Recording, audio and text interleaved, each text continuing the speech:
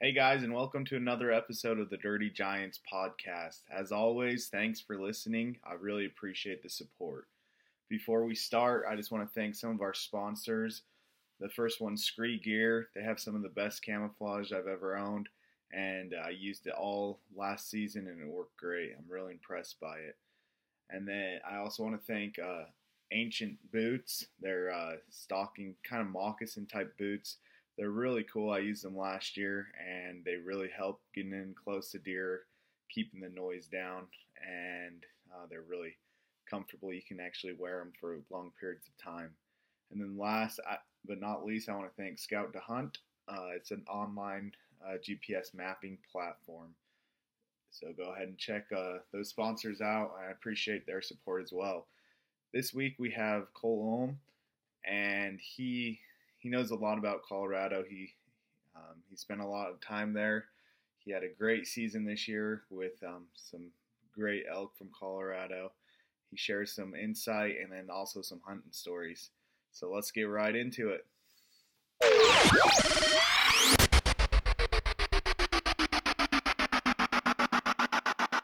Thanks, Cole. Yeah, no problem, man. So this last year, I actually went to Colorado and with some tips from Cole. He set me up with some people who knew the unit and stuff. So that was one of the first episode of season 2 is when I told that story. But Cole deserves some credit for that, for showing me a good unit and getting me set up. So appreciate that too. No, I'm glad it worked out for you, man. Yeah, it was fun. I think it was a tough year all around, but I was able to find a lot of deer at least. Yeah, the last 2 years have been pretty dang tough. Just weather hasn't lined up, and we're just lacking on mature bucks statewide right now, as you've probably seen. Yeah, so is that kind of a statewide thing, you feel like? Just obviously the weather, but like mature bucks are just down in general, do you feel like, in Colorado? Yeah, I mean, it's kind of hard saying per every unit in the state, but at least in western Colorado, everything's downtrending, but it's no different anywhere throughout the west right now. I mean, you could probably say the same thing about Utah or Wyoming, Arizona. It's just, the genetics are there, the deer are there, but I think, frankly, we're just getting better at killing mature bucks, and I think ultimately it's a fact we're going to have to face as mule deer guys, is that we're going to have to start cutting tags back and reducing harvest because we're just simply better predators than we were 20 years ago. I don't know what happened there, but somehow the podcast stopped recording, so we're going to get right back into it. We were talking about Colorado mule deer and western mule deer in general, kind of on the decline. But that being said, there are still some great bucks coming from Colorado, and you've obviously been a part of a few of them the last few years. What would you think, like, if we went through and maybe you gave us like the top units, like top 3 units or so for what, in your opinion, for like archery, muzzleloader, and then the rifle hunts? Okay. Archery hunt, I'm a big fan of the high country hunts, which I think that kind of gets the most publicity. Top 3, it's a real toss-up. My top 3, I'd probably say number 1 would be Unit 74. That's kind of southwest Colorado. Okay. Kind of traditionally, it has produced some great bucks over the years. It's probably, as far as like the early rifle tag, it's pretty much the most sought-after tag. But really cool country, pretty decent deer numbers, and you always got a chance at something big. Number 2, I would probably say Unit 65, which is the neighbor to the east of 74. It's pretty much their neighbors. And then number 3 would probably be Unit 55, would be my number 3 pick. The Gunnison Basin's there's definitely been a decline over with deer the last 10 to 12 years now, but it's still Access is good in 55. There's still the genetics there, and they pull some great bucks out of there in the high country year after year. Not as many as they used to, but it still can be productive for those that will work at it. Yeah. And then muzzleloader backcountry. Those are more backcountry type, like hike and hunts, right? Yeah, they are. 74 is pretty tough. 65 has some pretty tough country. 55 actually has some pretty decent access into the high basins. But I mean, if you look at Colorado in general, like most of our top producing deer units are those units where we have that high country, that 12,000 plus feet, high basins, high alpine, and then it transitions into the winter range, that we could be talking anywhere from 5,500 to 7,500 feet. That's kind of how we're built. I mean, we have some units that the deer are lower. I mean, like the desert country, and those units you'd say like the unit 21s, the unit 40s, the unit 30s, and I don't know, they're just not. They're tough archery hunts. They're hard to locate those deer. You definitely have a big advantage being in the high country because you're looking at wide open space, and you can kind of really I would say some of the best advantages you have hunting big deer is in that late August, early September time frame when those bucks are on summer patterns. Yeah, they're really patternable, and it seems like that switch goes off in their head when they strip their velvet, and that's when they kind of start getting into more, like we need to drop and move into those transition zones. So do you those Colorado bucks, do they usually strip their velvet during the muzzleloader, or? Usually I see it happen around the muzzleloader hunt. Like muzzleloader, you'll kind of see bucks are 50-50. You'll see bucks that are stripped and bucks that are, still intact. It really, what I've noticed is those large bucks, those, let's say 4+ year old deer, they really seem to be the first ones that get their velvet off. And, by mid-September, they get pretty hard to hunt. And that's kind of like a lot of us are kind of, because of Colorado this past year, we moved the archery season was kind of moved in favor more toward the elk rut. So they moved I think we had like a September 2nd start date in 2020. I haven't paid attention to 21 yet, but that's kind of like, really that, like where Utah, I think you guys start on the 16th of August. Yeah, it's usually right around there. Yeah, right in there. Mm-hmm. Yeah, and that really is kind of conducive to those deer hunts, as is like Nevada starting, basically summertime. Because I've always really wished like we had we separated the archery deer and the archery elk up a little bit. Like we ran, we started the archery deer mid-August and ran it into, say, like the second week of September, I think would be really ideal. But at the same time, it's the limited harvest of archery when those bucks are on summer range and vulnerable per se is kind of good. So it's kind of, it helps the quality too. And guys still get it done every year. I was really big on that hunt when I was younger, growing up, but I've kind of been more into the hunting bucks in October, November as of recent, but I might go back to doing it. Yeah. Do you think, are those muzzleloader hunts worth looking into? I know Colorado, it's open site, and there's some other regulations, but are they much better than the bow hunts, or do you think the bow hunts are maybe even better because you get a little more? They can be productive. The only thing I don't like, I mean, if you can look at those units where there's not an early rifle tag, but you have the high country, that's what I really like the muzzleloader hunts. Like if there's not an early rifle tag in that unit, then those are where I'd be like, yeah, that's a good hunt. Because a lot of time, well, actually a lot of units, the issue you have is you've got muzzleloader coincides with the early rifle deer hunt, and then always you have, mountain goat hunters in there, and it just makes those basins get real busy. And once those rifles start going off, those bucks are like, the gig's up. We're not going to sit up here in the basins anymore where you can look at us. And a lot of times it gets really tough. But if you were really looking at those muzzleloader hunts, I'd recommend looking at units that don't have an early rifle tag, and that can kind of really help sway the odds in your favor of bucks still wanting to hang up, into that mid-September time frame. Yeah. Okay. And so let's go into talking a little bit more about rifle hunts.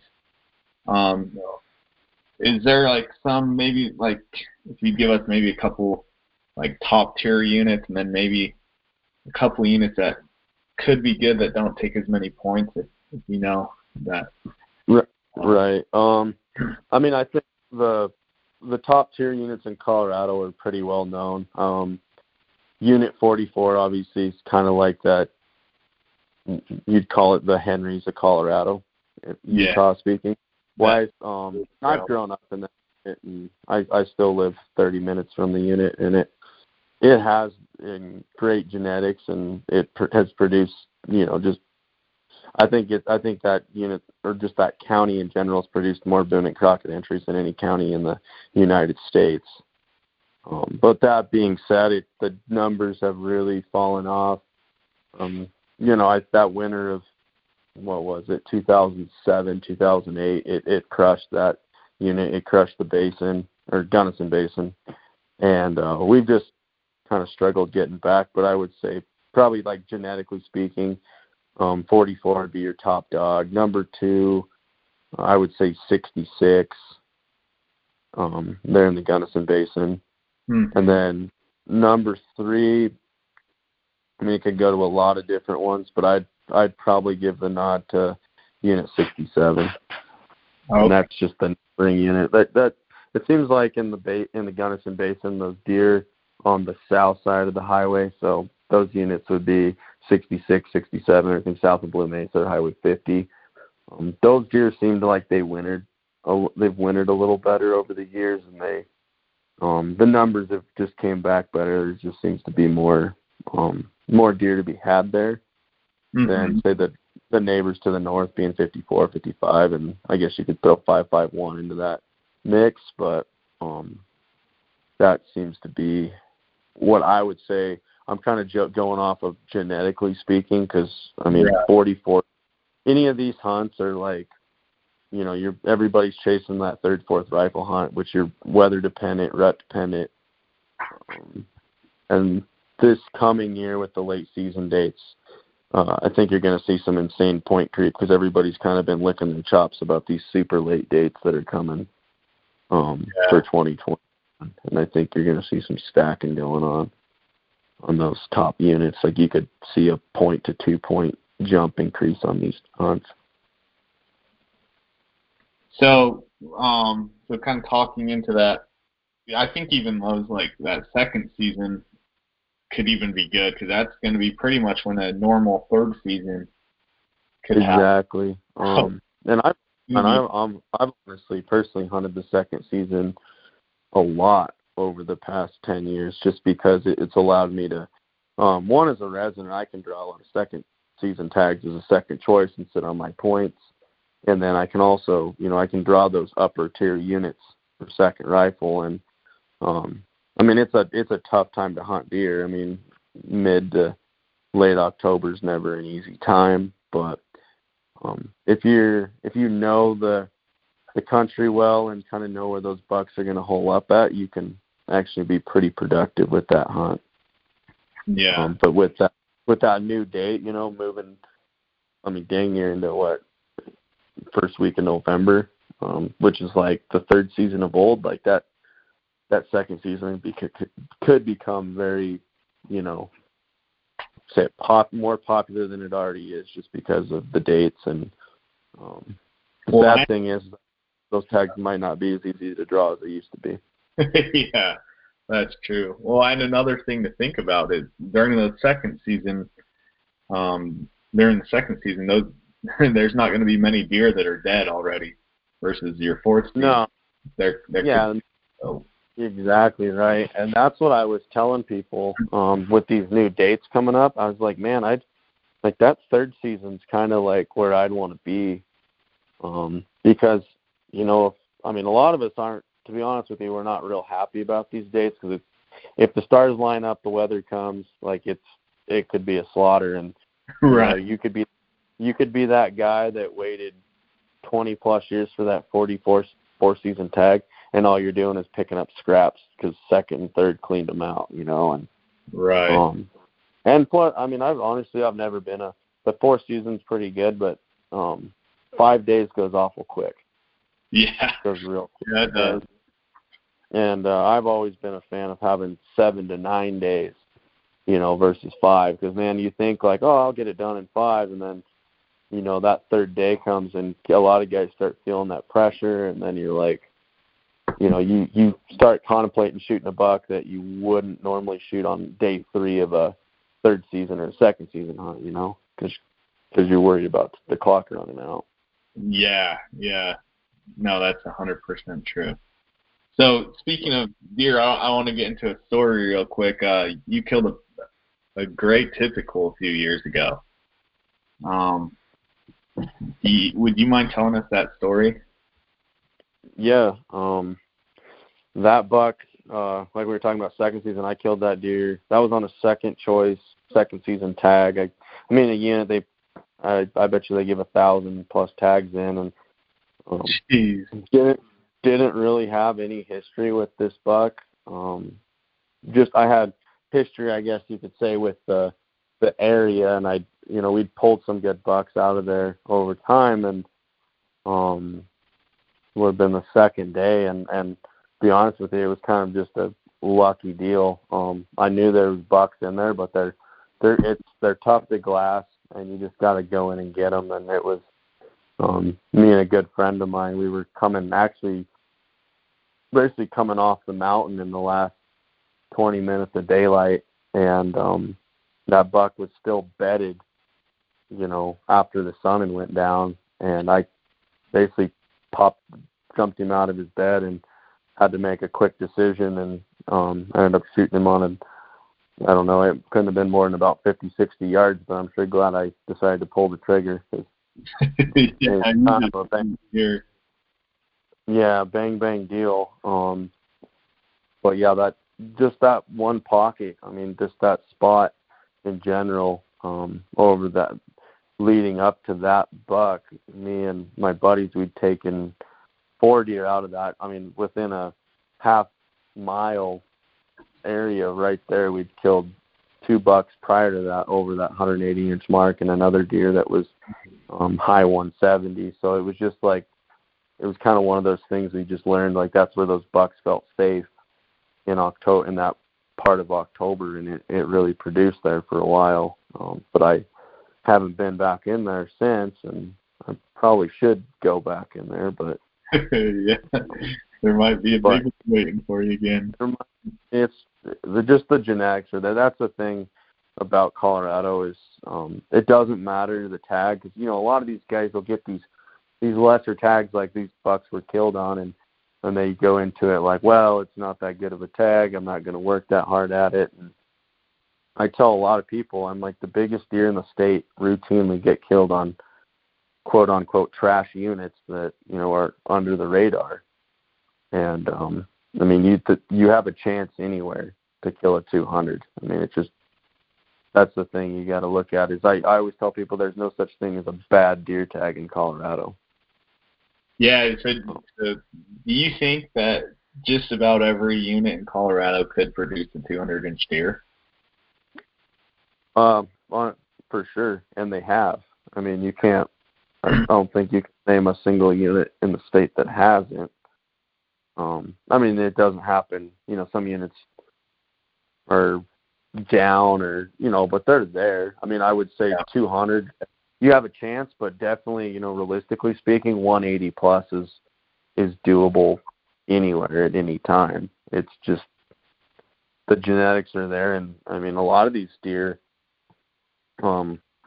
these bucks I've killed in that class, they're not that old. It's almost kind of breaks your heart when you shoot a buck like that, and you start looking at him and you're like, man, that deer can't be more than 4-year-old deer, and they're breaking, they're pushing 190. That's crazy. Yeah, I mean, we killed. I mean, I governor's tag I was involved in, that deer went, I think he was like 208 or 209, and the division aged him at 4.5 years old, and he was already, that kind of deer. And I was like, dang, it's like you could get that deer to 6 years old, it'd be insane, but it's kind of hard to walk away from a buck of that caliber. Yeah. And walk away from a 200+ inch deer. Yeah, but it just speaks, it goes to speak about the genetics, that you can get deer at. I mean, there's deer I've seen 3-year-olds that are in that class, and the places like Gunnison County, Eagle County, Garfield County, like those real, that have the history. But I mean, that being said, there's, undisclosed, just under the radar units. Like the last 2 deer that have been killed in the state of Colorado over 300 inches have came from units that are, real under the radar and not hard to draw whatsoever, and don't have like that reputation. So yeah, it can happen anywhere, So speaking of that, what do you think about these wolves? You think they're going to bring them in and it's going to be as big as they'll, as everyone's making? I think it's going to be an absolute nightmare. Yeah.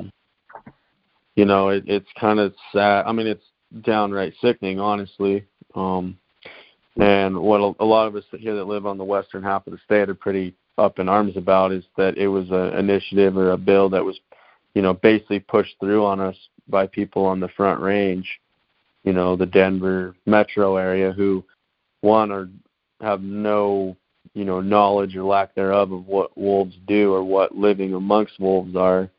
And they basically, they had that majority vote to, and they're not going to have to live with them. It's us over here that are going to have to deal with them. And, like, it's not good for Utah. It's not good for Arizona. It's not good for New Mexico, because, those wolves aren't going to just stay in Colorado. Yeah, they don't know the state line. No, and, that's the thing, is it's going to, give it. I mean, you can look at what happened in Yellowstone. Those wolves scattered like a wildfire, and before you know it, they're in Idaho and, all over Montana and all, across western Wyoming. And I know there's, those wolves have drifted clear to, Washington State and into Oregon. And, we've dabbled with them. A good friend of mine who, I believe helped you a little bit on your deer this past year. He was the one that filmed those wolves up there in extreme northwest Colorado. Oh, no. And yeah, well, I am proud to say that I know a few of them aren't alive anymore because they wandered into Wyoming. But okay.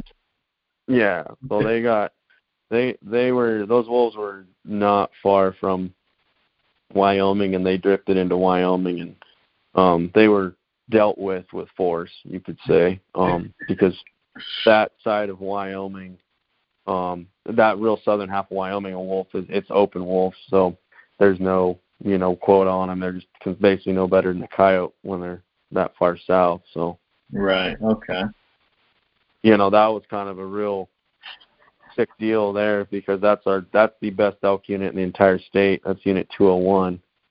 I mean, guys wait 25 to pushing 30 years to hunt that, and that's kind of tough that's where the first pack kind of gets worked in. And they were Wyoming wolves, and they dabble around. They come in, and I think they actually just collared one over in North Park, which Walden area, which is really close to the Wyoming border. But I think it's hard to say with these. I know they're the real left-wing extremists over in Boulder are really pushing like the division to act quickly on this, and I believe we're not technically required to release them till 2024. And I know there's probably going to be some lawsuit actions, and it's going to be, we're going to fight it tooth and nail. But I mean, it's just, I look at it as it could be the last, the straw that broke the camel's back of the West, because Arizona's got the Mexican wolves or whatever, but they're not what these Canadian gray wolves are capable of. And it just breaks my heart, to be honest with you, because I mean, Colorado, we've spent the last 40 to 50 years building what is undoubtedly the best Shiras moose population in the lower 48. And we're in, that's the first thing that we're going to lose is our moose. And a lot of us are sitting here scratching our head who are, 15 plus years into the moose game. And we're like, well, dang, like we're not going to have any moose by 2030. I hope I draw soon. Yeah. Well, that's a good point. That's something to think about for sure. Yeah. And I think that they don't realize like what it's going to do, because it's going to put, stress on Utah and, all our surrounding states. Like it's going to be, give it time, because they're probably going to look at, where those elk populations the highest, areas like the flat tops and real northwest Colorado. And that's going to get, those wolves will push into the Uintas and, they'll just, before you know it, they'll be over in the Wasatch and around, Strawberry Reservoir, and who knows from there. Or, if we get them in southwest Colorado, which we probably will, it's just, it's pretty disgruntling. I could probably say some words about it that aren't fit for air. Oh, yeah, you and me both. So, speaking about, I just wanted to kind of transition to Colorado elk a little bit. I saw you guys had a great year for elk, at least you and your friends and family. Do you want to tell us how your elk season went? Maybe a couple stories? Yeah, it was a real good elk season. I didn't even hunt mule deer this year, believe it or not. Oh, no, I didn't have a deer tag this year. It was elk all the way. But yeah, we had my uncle kicked it off this year. He drew a Unit 10 tag, which is one of the primo units in the state. And he actually, this is the second time he's had it in 6 years. He actually drew what's called the hybrid tag.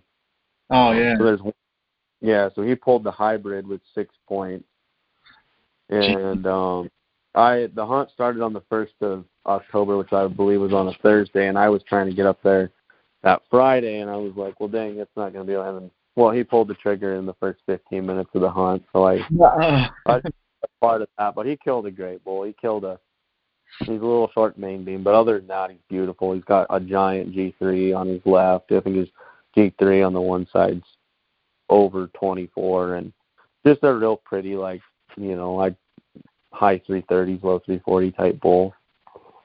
But that was a pretty cool way to kick off the year on elk. And then my little brother, he had a 61 tag this year, which is another primo tag. He had that first rifle, and it was 61. I kind of have mixed feelings about now after spending the time I did in it.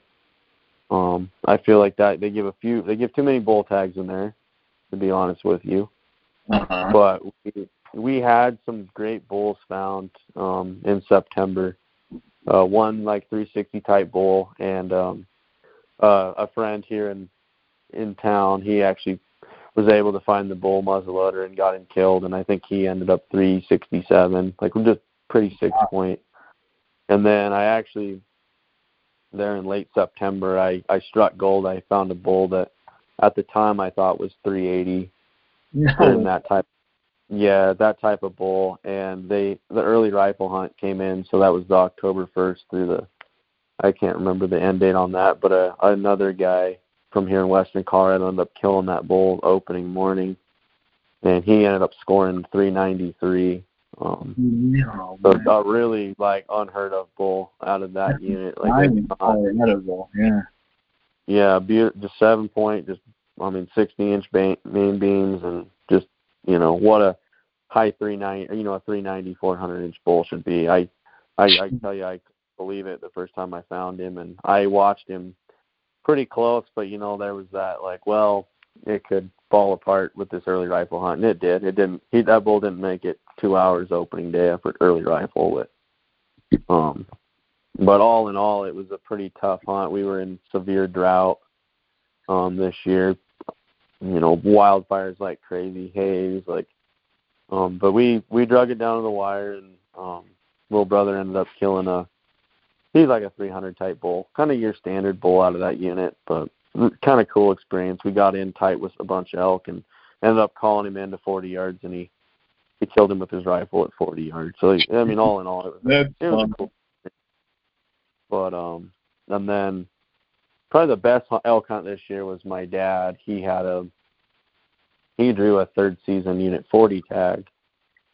And this was kind of, my dad retired this year and turned 60, and honestly, my dad kind of sat back for me and my brother, and I mean, me and my brother have both killed multiple bulls over the 300-inch mark, and something my dad had never accomplished before. And so I kind of really pushed hard on this hunt, because I knew it was possibly the last big elk hunt for him in Colorado, and had some good buddies down there that kind of had given me some good intel, and but basically had a really fun hunt. We were done the first day, but looked over 33 bulls that day, and way. Yeah, really, but a lot of broken bulls. We had to find the right one that wasn't broken. One bull kind of broke my heart. I'd had him located the week before, and we thought he was probably a 360 type bull, and he ended up breaking his whole main beam off the night before season, right above his G2. But anyways, we got into some bulls, and it's brutal country in there. I tell you what, it's steep, nasty canyons, and I ended up talking my dad into shooting this bull that opening day, that late that afternoon, and he smoked him, but we had to shoot him off, basically straight off a cliff.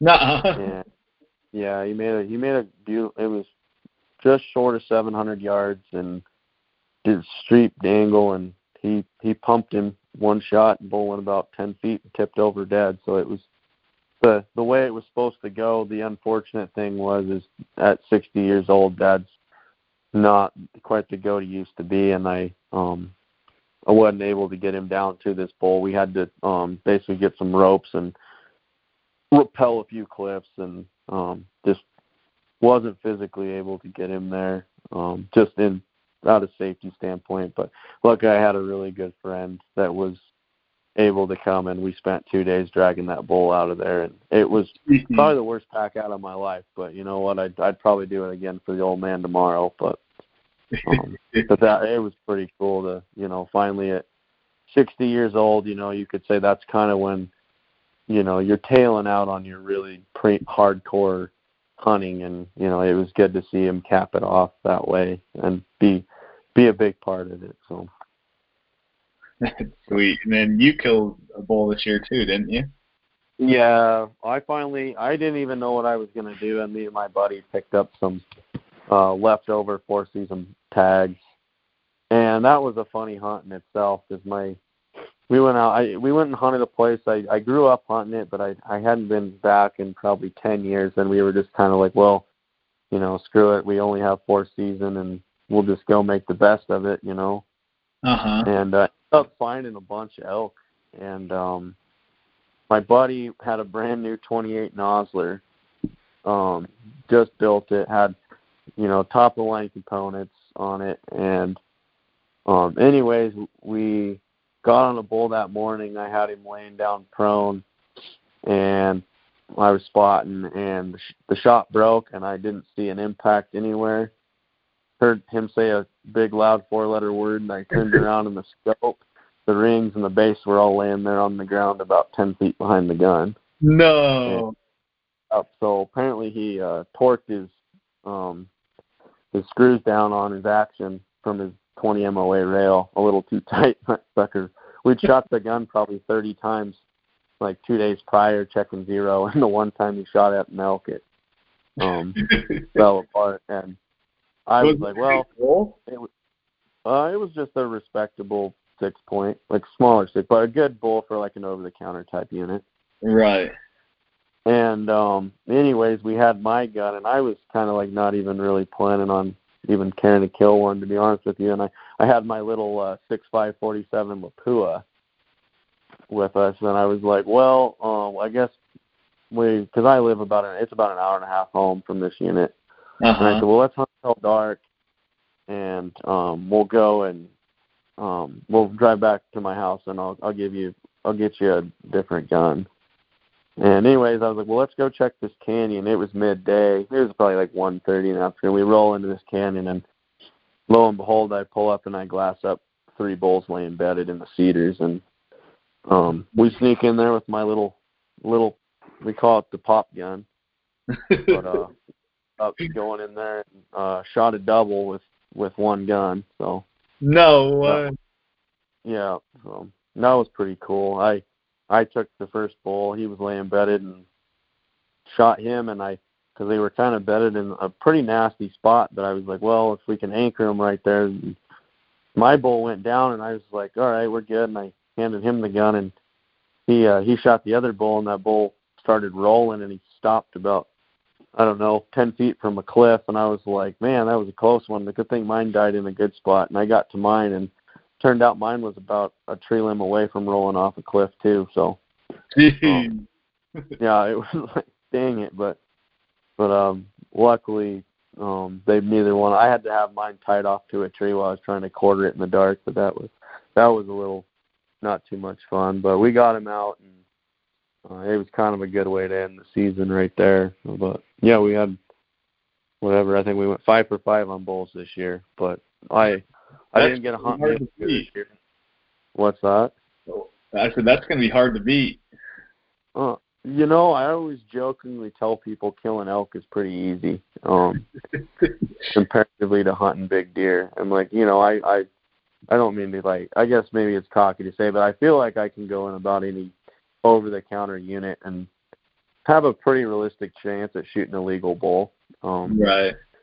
But look at it. I always joke. I'm like, it's like spotting a big yellow school bus on the side of the mountain.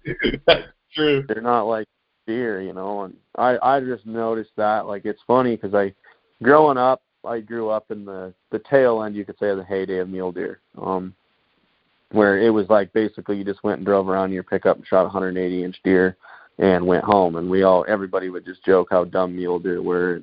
But what we didn't realize, what we had in the early 2000s was just probably the greatest, arguably the greatest, probably I would say 5 to 6 year run of mule deer hunting in the state at that time. I would say from about 2002 to 2007 was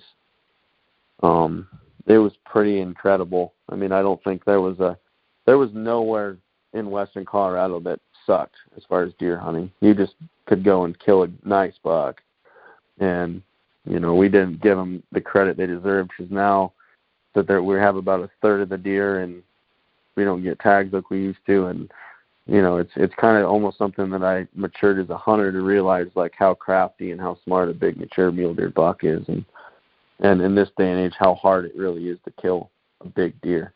Right. Yeah, I think that's what makes it so intriguing is how difficult it is. And, there's something about big deer. It's just and to be able to do it consistently is even crazier.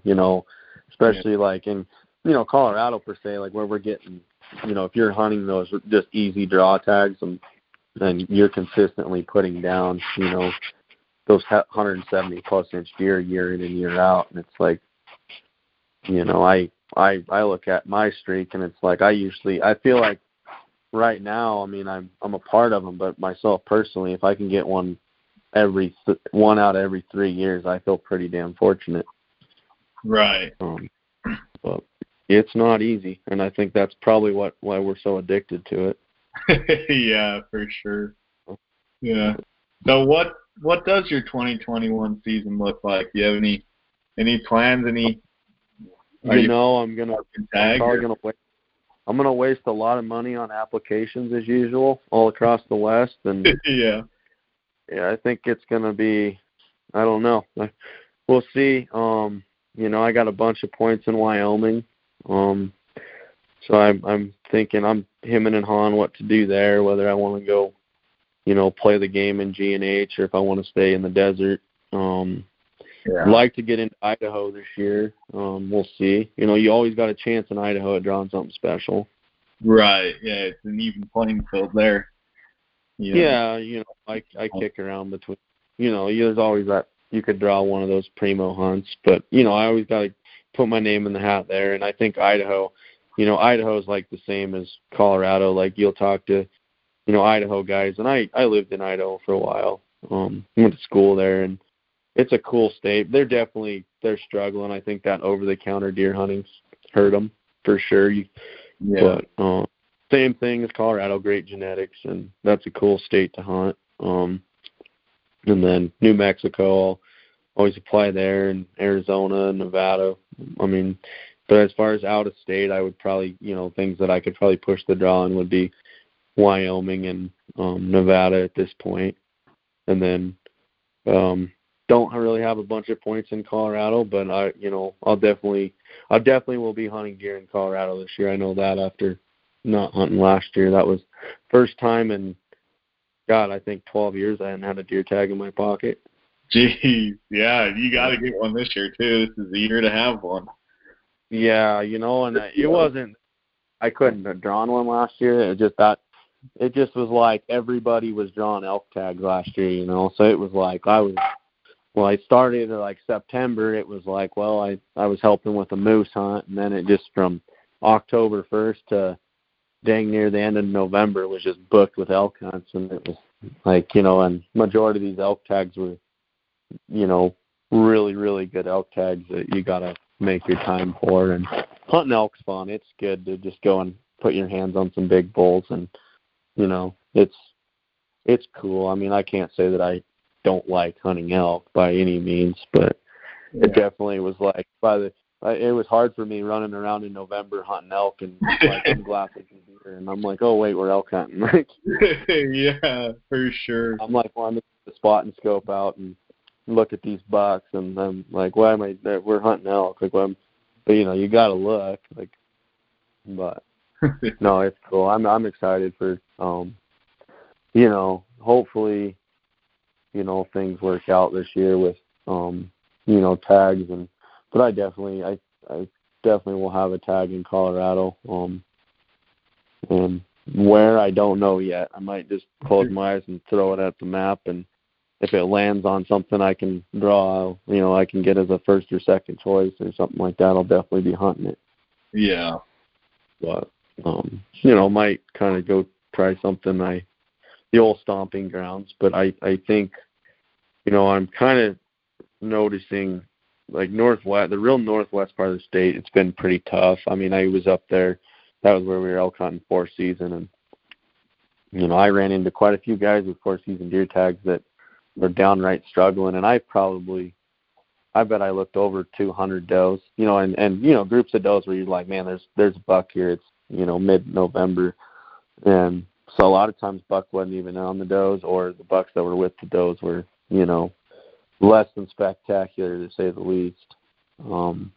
But I saw with last too, it's just some big groups of doe didn't even have bucks, and some just had like little 3 points or even 2 points with them. So yeah, that's definitely the trend up there. It's hard because that they've really been all about the chronic wasting disease, and let's diminish the deer herd to make them. Yeah, I don't know the thought process about it, to be honest with you. It was insane if you looked at the tag numbers allotted for elk and deer this year in the northwest part of the state. Let's say Moffat County, Rio Blanco County, that general area, even into Routt County. It was like, man, what are we doing? I don't even know how bad they increased, let's say like the unit 11, 211, 22, 3, 301, 4. Like it was like the deer tag numbers that they gave this year. It was almost like, what is going on? Yeah, for sure. But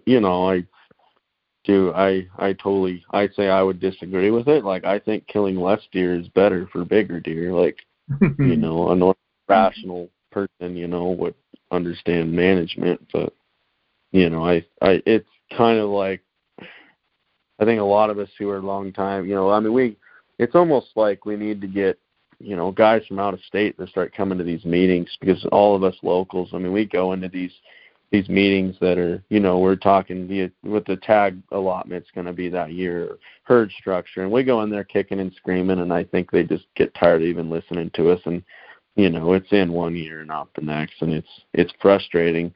But I would think like if more non-resident interest would show up to these meetings and make a presence, like, because at the end of the day, I'm paying, as a resident, I'm paying $40 for a deer tag. You're paying almost $500. Like, you're worth a lot more money to them than me.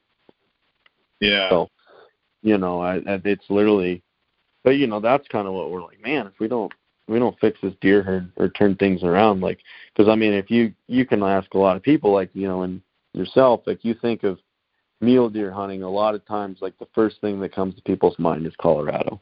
And has for a long time, and and it's I can sit here, I live in probably, I mean, you could say it's the Mecca or one of the Meccas, and man, I've been around. I mean, we're getting some weather finally, but I mean, I spend a lot of time on the winter range looking, and I'm just not seeing bucks like I'm used to seeing. Like, usually that month of December into January, I can, in a weekend, I can at least go find, one or two bucks that I would say are in that 180 class routinely. And usually by the winter's end, I can, say, like, I remember years where I could say I've seen 10 bucks that I'd say would be pushing 200.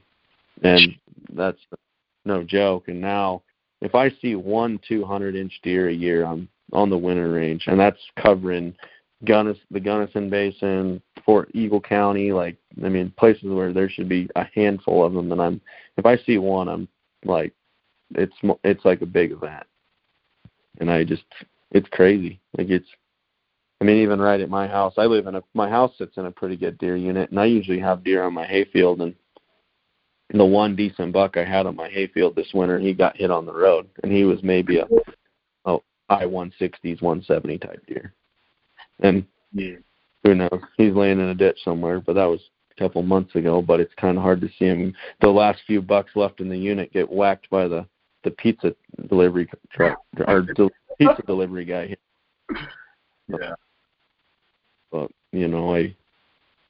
we'll see. But I think things need to change. But it's like we're talking like it's predation. We're pointing our finger at lions, and is it lions? Then we're saying it's loss. I think it's a magnitude of things. I think we're given too many tags. Colorado in general can't manage its predators, so how the hell do we think we can manage wolves is beyond me. Yeah. But I think the biggest issue I see with it is just loss of habitat and winter range, honestly, because there's so many people moving to the state, and the Eagle Valley, the Roaring Fork Valley, like even like, let's say, Middle Park, like when you head north of Silverthorne into Granby and Kremling, and there's just more people. There's just twice as many people in the state as there used to be, and they're building homes on winter range, and I think it does negatively affect those deer one way or another. But,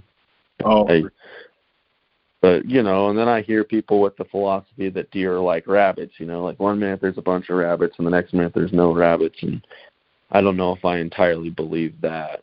I think it's like honestly it's just we're killing too many deer. That's my belief of the matter.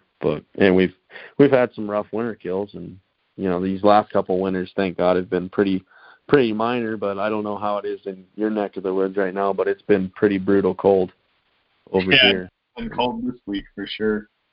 And the thing to think about is the dates getting pushed back. I think a lot of more deer are going to get killed. I don't think they took away any tags with those late season dates.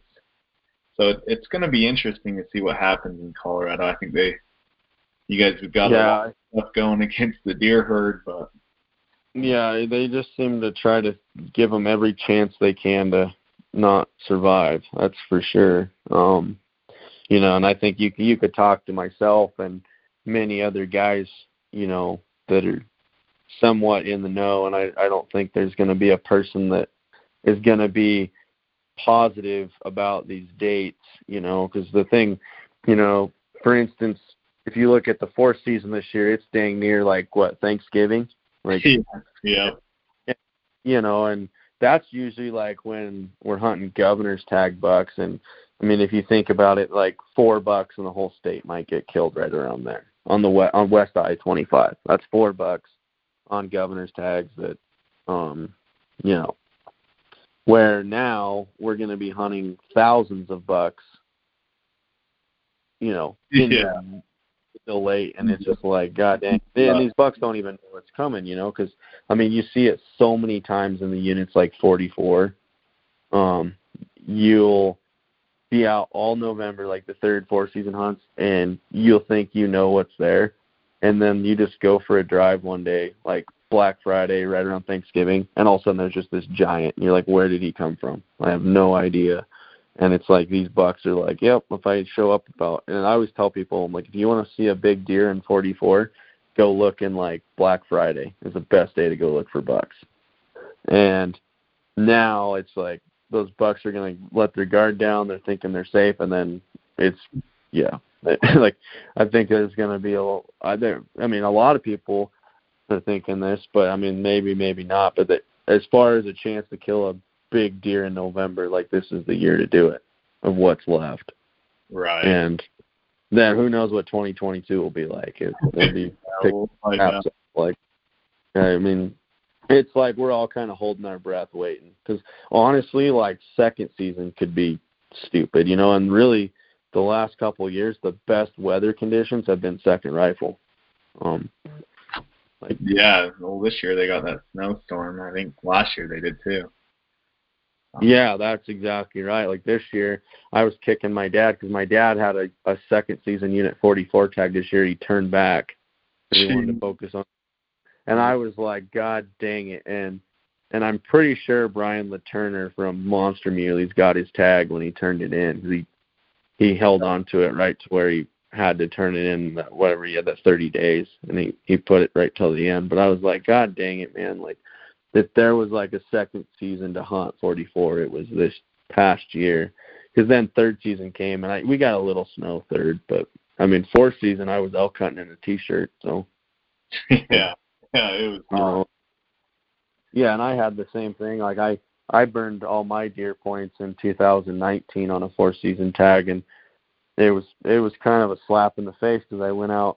The season started on a Wednesday, and on Tuesday, me and my brother went out looking, and it was 9 degrees that morning, and we watched 2 really nice 180+ inch deer rutting does that morning, 500 yards off the road. And I looked at my brother and I'm like, well, this is going to be too easy, man.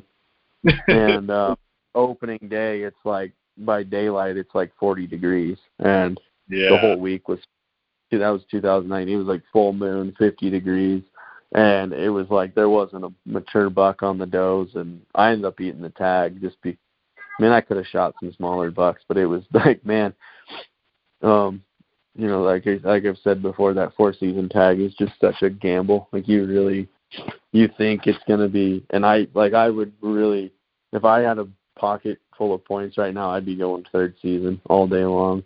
The fourth is it could be good, but like I said, it's that where that third falls is basically fourth, but you're getting more days to hunt, and that fourth season, like we said, it might be mopping up the scraps. It's pretty much what I'm worried about it being. I really think that could be the case, but I think there's some good points to think about, especially with everything coming down the line. So I appreciate you giving your knowledge on some of the units, the outlook kind of for what might be going on. As grim as it might sound, but I will tell people, the biggest mistake people make with Colorado is they build a bunch of points and they're waiting 15 plus years to go on that one deer hunt. And I would bet you more times than not, those hunts don't pan out the way you dream they to be.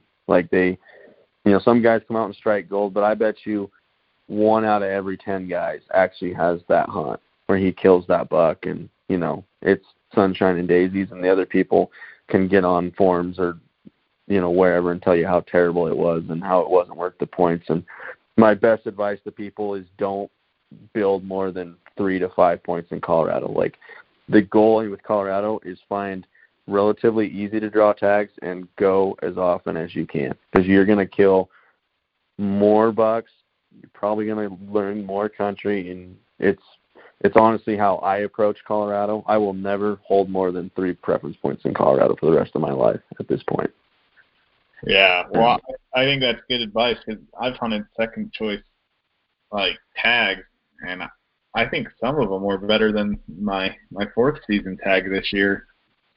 Yeah, I mean, if you can, depends on the year. People are exactly like every big deer on my wall, I burned 0 preference points to kill. Like, they've all been on first choice or second choice tags. Like, the one time I built points to hunt a deer was fourth season, and I fell flat on my face.